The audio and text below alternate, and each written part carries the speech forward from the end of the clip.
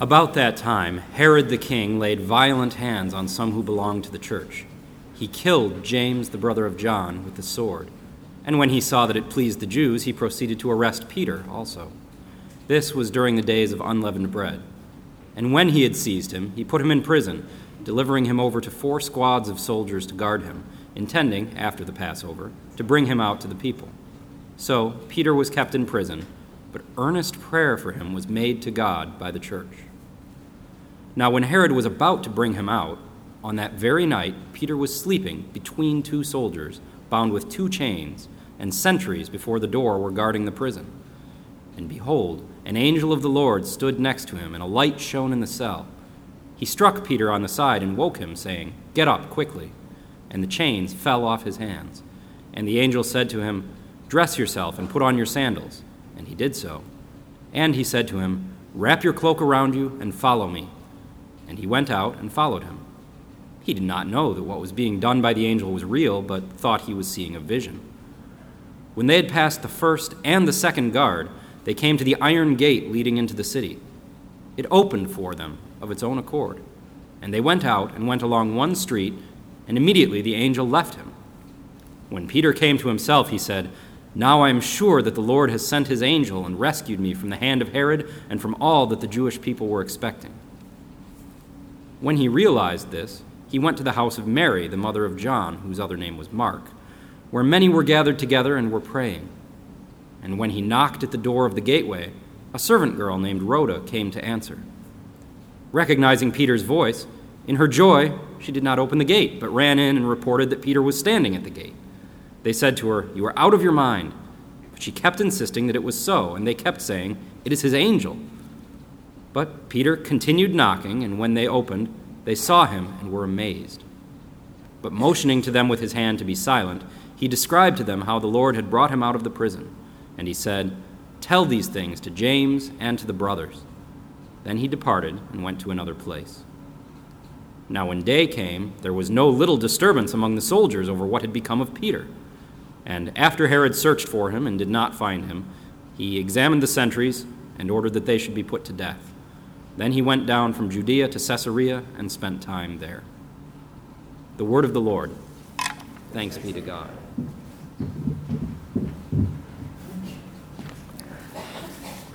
Well, good morning. We are kind of between series. We finished our Exodus series last week, and as Brent mentioned, we'll be starting a series on the letters to the 7 churches next week. So we have an opportunity to take a passage and just look at it for just 1 week, and it's a passage I love. But before looking at it further, would you please join with me in prayer? Father, you see us perfectly, and you see the weeks that we've had, the months that we've had, even the year that we've just had.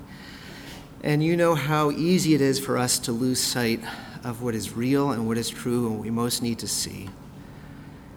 And so I ask that in this time that your word would open our eyes again to see what is true, that you would help us to see how you are at work, how you are the God who is bringing about his purposes, how you are the God who answers prayer.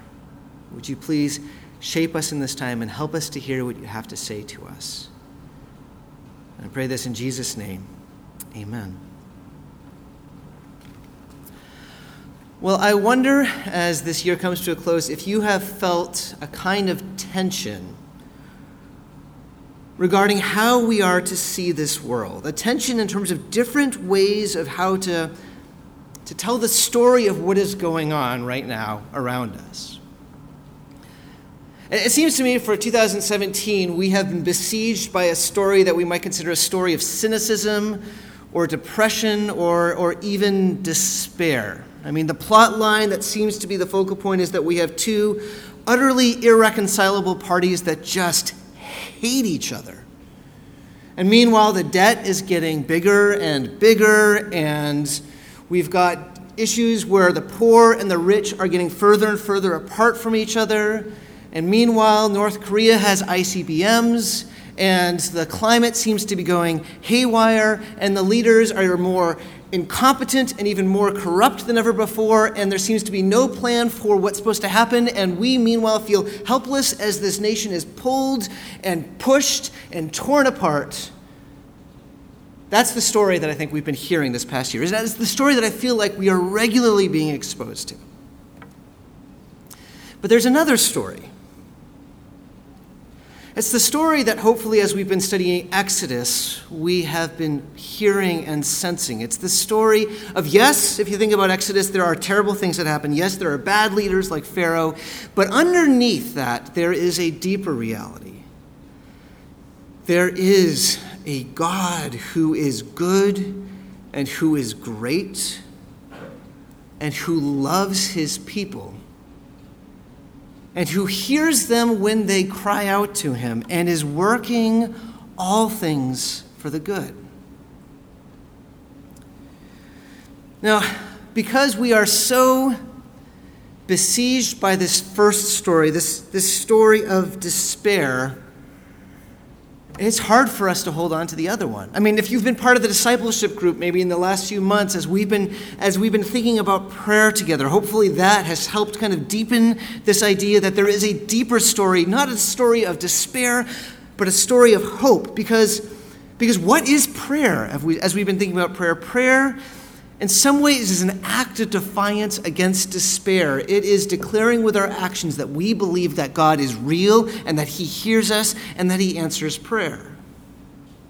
But yet we are besieged by this counter-narrative. It surrounds us. And so this morning what I'd like us to do is just to look at a moment in the life of the church in the New Testament where they are themselves tempted to let go of the real story of hope and succumb to the story of despair.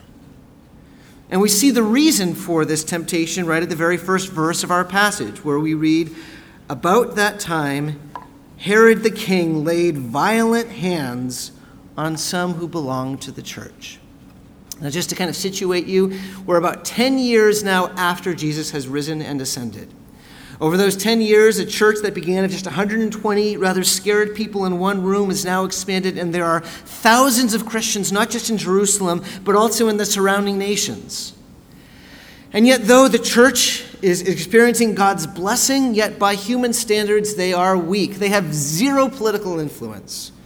And so they are subject to whatever the powers that be want to do, including at times violently oppressing them. Just not that long ago, Stephen, one of their leaders, was stoned. He was killed.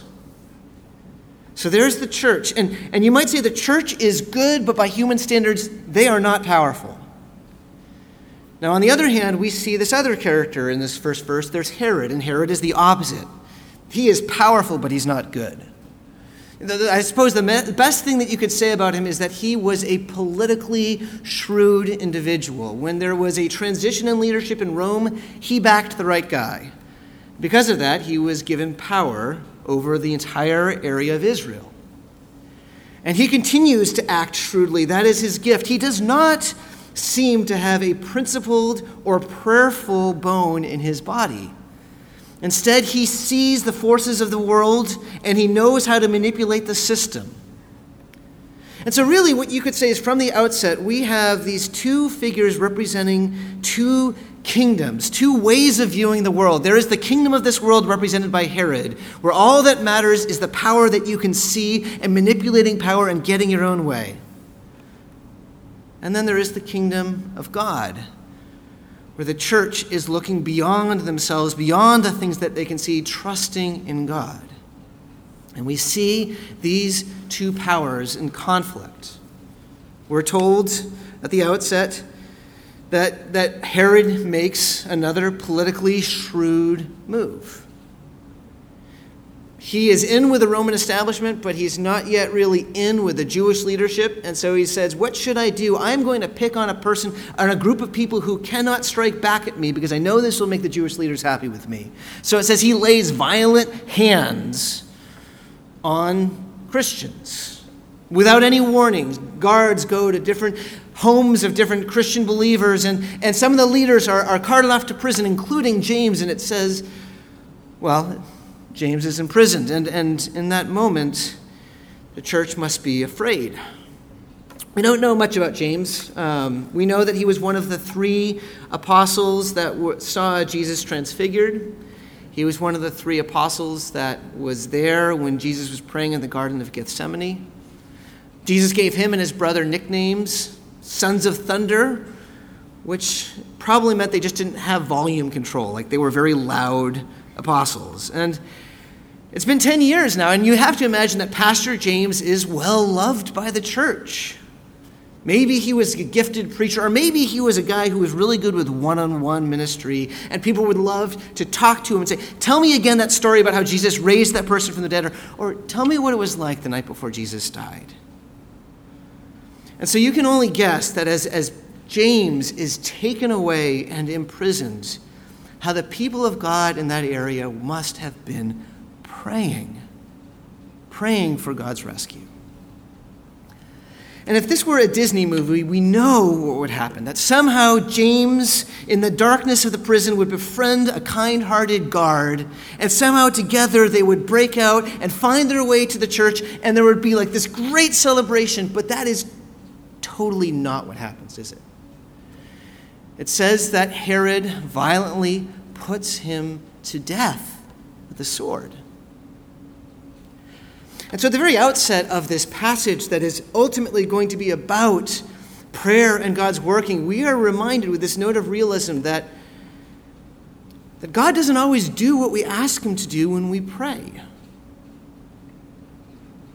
If we're honest, that's part of the reason that we have a hard time holding on to this story that God is at work, that he is making all things right, because there are times when we ask God and he doesn't do what we ask.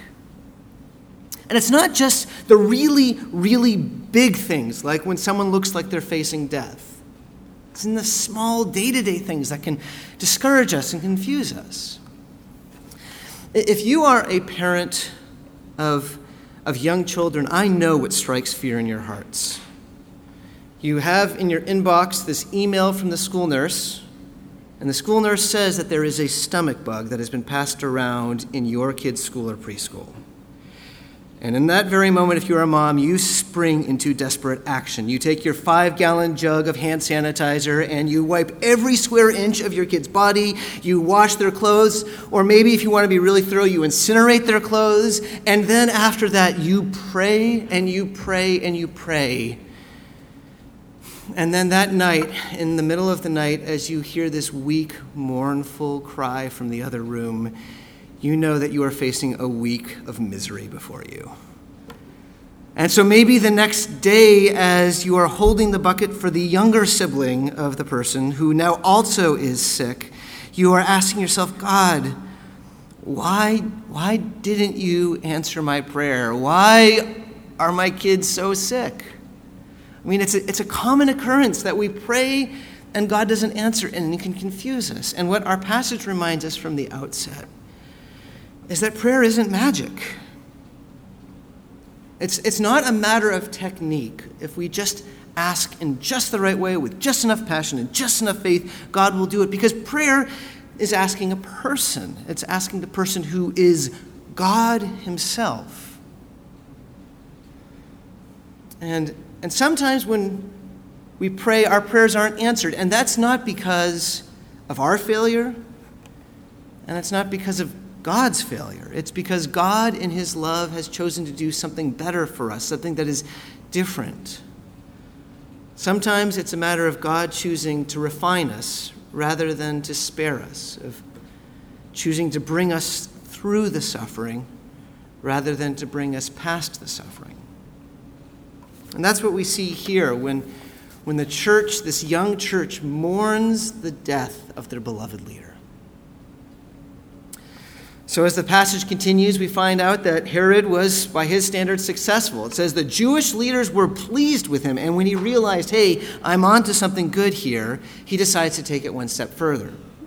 And so he arrests Peter this time. And it says that it's during the Feast of Unleavened Bread, but once Passover is over, the plan is for him to have a trial, and almost certainly that trial is going to end in execution. And this would have been just a gut punch to the church. I mean, first it's James, now Peter. Peter, in some ways, was their figurehead. He was the one closest to Jesus. He is the leader of the church in Jerusalem. Now they've got Peter. What is going to happen to us? And so somewhere in that point, of desperation as they understand that Peter, we're told there's major defenses. It's like 4 guards. He's chained between 2. There's multiple doors. We're told eventually there is an iron gate. Peter is absolutely removed from their contact. What do? Well, it seems to be this instinct that they just want to come together. So they gather at Mary's house. Mary's like the hub of the church in Jerusalem, it seems, and they gather together to pray. And at this point, our passage provides us with a rather surprising perspective on the situation. If you don't have the passage open, I invite you just to do that and just look for a moment at verse 5, because I think 5 is a very interesting verse here. It says, "So Peter was kept in prison, but earnest prayer for him was made to God by the church." That but, it's kind of like saying the first thing is bad, but there's something that's going to resolve it. It's kind of like, we had to stop really quickly, but we had seatbelts on. Or the weather outside is frightful, but the fire is so delightful. We say that when we're saying that the second thing says the first thing isn't really to be that worried much about. Yes, Peter is facing a death sentence. Yes, he is chained to guards, guarded by other guards with multiple doors and an iron gate, but the people of God are praying. Imagine if we looked at life more in that fashion. I don't know how I'm going to pay my bills, and I cannot find a job for the life of me. But God's people are praying for me right now. Or this person that I love seems so hardened to the gospel, and it doesn't seem like anything I say makes a difference. But God's people are praying. Or even what we've been talking about, this nation seems so torn apart and it's hard to feel hopeful, but throughout the country, God's people are praying. So who knows what might happen?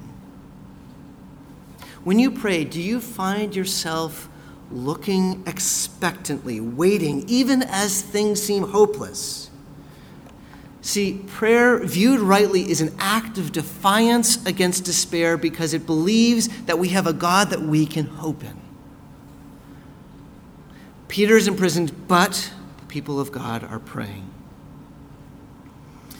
So moving towards verse 6, we see that eventually Peter is almost out of time now. It's at the end of the Feast of Weeks. It's Passover. It's the very night before Peter's trial. And I wonder if at this point the Christians who've been praying day after day are starting to run out of hope. And just as a side note, doesn't this always seem to be the way that God acts? Or a lot of the times it says this is when God intervenes at the 11th hour. We saw that in Exodus, didn't we? When does God part the Red Sea? It's when the Egyptian army is right there about to get them. When does God give manna? It's when they're completely out of food. Sometimes God is the God of even the 12th or the 13th hour, I've heard said, and it's right. Think of the story with Lazarus, that Jesus comes not right before Lazarus dies, but after. And this is not because God loses track of time or because God procrastinates. It's because God knows that we need to learn to wait on him so that we can learn to hope in him. And that's what's happening here. God waits till the very night before Peter's trial. Peter is sleeping this 11th hour, probably because he has just been praying and he's exhausted and he's kind of just given up. And meanwhile, as he is sleeping, the people of God are praying, as I said, maybe themselves running out of hope. And in fact, Peter is sleeping so deeply that even when this angel that says brings about this bright light stands right next to him, it does not wake him up. It says literally that the angel has to hit Peter to bring him out of his sleep. And I can only imagine what that must have been like for Peter. I mean, if I'm in a deep sleep and one of my kids has to wake me up in the middle of the night, I kind of have this startle reflex. Can you imagine what it'd be like if you were broken out of deep sleep by a bright, shining angel unlike anything you'd seen before? So the angel tells Peter to wake up, to get dressed. And in this moment, what happens next is this wonderful anticlimax. What you have here is not It's not some Christian spiritual version of a heist story where, the angel comes in and they have to figure out how to pick the lock, and then there's hand-to-hand combat with a guard, and suddenly they figure out a way to kind of open the iron door. It's almost incidental. It basically says, and so then the chains fell off of Peter, and they just walked by the guards, and we don't even know if the guards are asleep or they don't know what's going on. And it even says the iron gate opened itself. It's kind of like, oh, please, let me do this for you. The gate itself. There is zero drama. There is zero struggle here. Because that's what the sovereignty of God looks like. I think sometimes we'll use language, and we have to, of saying that God works, or that God is fighting against things. And again, we have to speak of God in our human terms, but we should remember that there is zero struggle for God. There is no effort that it takes God to do anything. He's the one who speaks and an entire universe comes into existence. And so also here, God chooses and it is going to take place. I wonder if that's sometimes the reason that we struggle to actually come to God in prayer. What is before us seems so big, so overwhelming, so monumental, and we forget that for God, it is a matter of just choosing and it will be taken care of. And that's the reason that verse 5 makes sense when it talks about how Peter is in prison, but they were praying. Sure, there are guards and chains and gates holding Peter, but the people whom God loves are praying, and they are praying to the absolutely sovereign, almighty God. So, the angel effortlessly brings Peter out of prison. And then Peter finds himself in the middle of the town, bewildered. It says, until this point, he had just assumed this was all a dream. Like, it didn't even occur to him that this possibly could be happening until the angel leaves him and he's by himself and he's cold and he's realizing, oh, wait a second, I'm awake. And so he makes his way to Mary's house and he knocks on the door on the outside gate.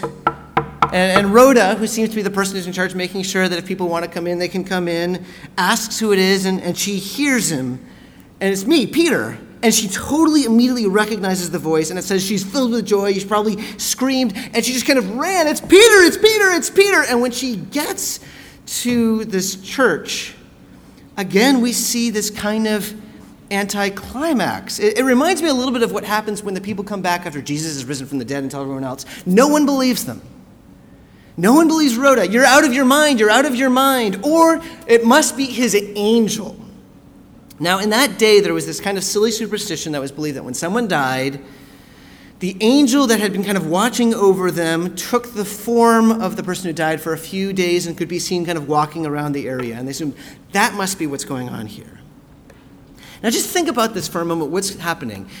Perhaps right before Rhoda interrupted, you have God's people praying, Lord, please, we know it is almost out of time. Please spare Peter's life. Please rescue. Please bring him. And then Rhoda comes, Peter's here. And like, no, that can't possibly be true. They would rather believe a superstition that's ridiculous than believe that God has actually answered their prayer. In fact, there's a pattern here if you pay attention to it. Peter, it must be a dream. It can't be God doing this for me. God's people, it must be a ghost. Even Herod later on is going to be, it's just the incompetence of my guards. Remember, this is the time where miracles are taking place. People are being miraculously healed. Demons are being cast out. And yet, it is inconceivable in that moment for people to recognize that God might actually be answering the prayer that they have prayed for the last few days. Which is kind of encouraging to me a little bit because it helps me to see that we're not the only ones who struggle to believe that God, the God of the universe, answers prayer. Because isn't that the case? You and I, we will in times of desperation pray, and then we won't even look to see an answer, and then we'll be surprised when it happens. What I get discouraged by is sometimes God answers prayer in just this remarkable, unmistakable fashion. And I will see it then. But a year later, it will kind of almost like fade away, and I'll start kind of almost second guessing. And it's like, am I just reading something into that, or is that actually God having done that? We are so, I think, besieged by this counter-narrative that we forget the reality that God is at work and that God answers prayer. So meanwhile, as all of this is happening, it says they keep on telling her she's out of her mind. They keep on telling her must be it. And meanwhile, Peter keeps knocking, which, you got to imagine there's some real humor here. Peter's like, come on, God can bring me out of a prison, but I can't even get through the front door of my own friend's house? Finally, after all of this knocking, they open the door to Peter, and they celebrate. And they are rejoicing, and they're probably wanting to hug Peter. And it says Peter kind of motions to them, and Peter tells them the truth that he had come to realize when he was alone outside in the city. He says, the Lord, and by the Lord he's meaning the real king, not Herod, Jesus. He sent his angel to rescue me from Herod and to bring me out of prison. Our Lord has promised that he would be with us, and he is, and he answered your prayer. Now we move from this time of joy and we cut to the final scene of our story. We go back to Herod.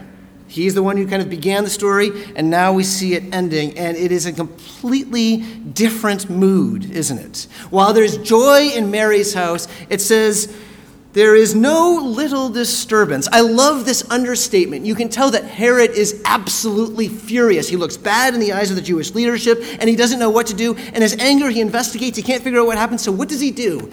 He decides to kill the guards.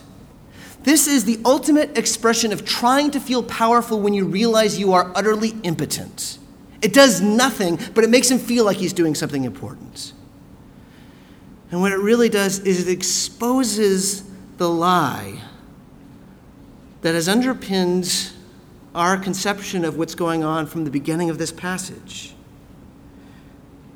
Much as Herod wants to gather all this power to himself, as powerful as he looks, before God, he is utterly without power.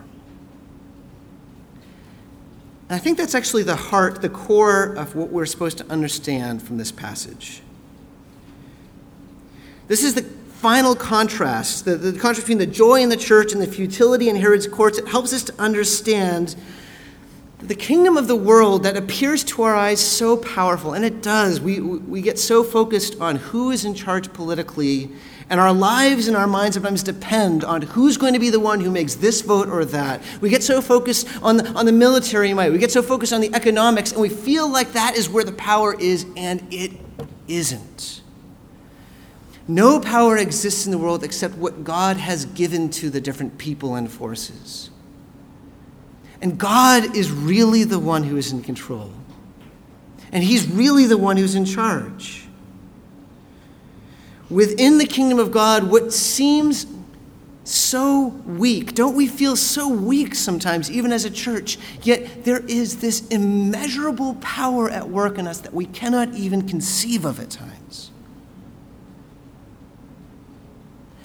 I mean, isn't that what we see at the cross? There was a time when people looked and they saw nothing but weakness as the power of this world, as Pilate and as Herod and as the Jewish leaders sought to exert their control, and as Jesus looked to every human conception to be helpless on the cross, and yet the most powerful thing that ever took place was happening as God was conquering sin and death and Satan. And the very power that rose Jesus from the dead, God says, is now at work in his church, in us. And this is why you and I have every reason to reject the narrative of despair and to hope and to pray. When you see the news assessments, and inevitably you will see at this end of the year that 2017 was terrible and 2018 will be worse, don't forget what is true. That the God of the universe, who is in control, who can speak, and whatever he speaks will come to power, he calls you his children. And he invites you to call him Father. And he invites us to cry out to him, and he hears our cries. And he answers our prayers, sometimes not in the ways that we want, but always in ways that are good. And in everything, he is working things out for the good. In every moment throughout the world, our God is answering the prayer we prayed earlier, your kingdom come, your will be done. As he is bringing people to himself, rescuing people from sin, establishing his church, making things right, until one day we will hear a voice in heaven proclaiming, the kingdom of the world has become the kingdom of our Lord and of his Christ, and he shall reign forever and ever. This is the story that is true.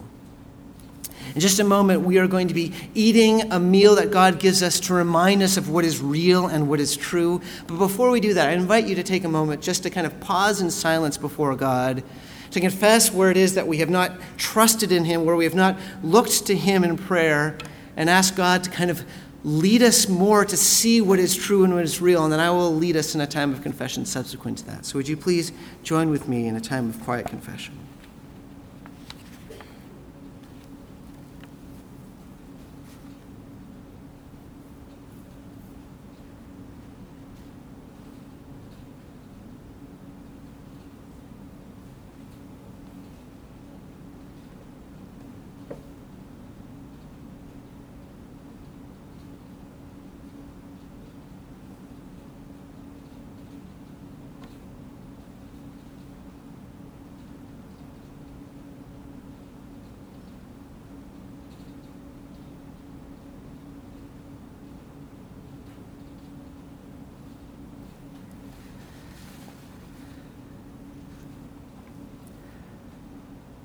Father, you see the weakness of our faith.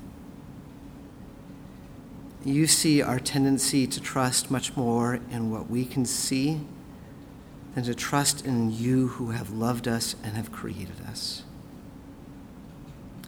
Father, forgive us for the times where we don't even pray, or for the times when we do pray and we don't look for an answer, or for the times even when we see an answer but we fail to give you thanks because it doesn't even occur to us that you hear our prayer and that you are in control.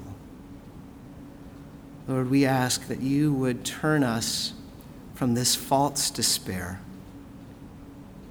and that you would enliven in us the hope that comes in the gospel and the knowledge that Christ has risen from the dead, that all authority in heaven and earth has been given to him, that he is working out his purposes and that he will come again. And so, Father, now as we come to this table that you have given us to nourish our faith as we wait for Christ's return, we ask that you would do exactly that. That even as we realize our own inadequacy, that you would convince our hearts again of the sufficiency of Christ and that you would nourish our souls in him. And we pray this in Jesus' name. Amen. Having confessed our sins, hear again the good news of the gospel from 1 Peter. For to this you have been called, because Christ also suffered for you, leaving you an example so that you might follow in his steps. He committed no sin, neither was deceit found in his mouth. When he was reviled, he did not revile in turn. When he suffered, he did not threaten, but continued entrusting himself to him who judges justly. He himself bore our sins in his body on the tree, that we might die to sin and live to righteousness. By his wounds you have been healed. Thanks be to God.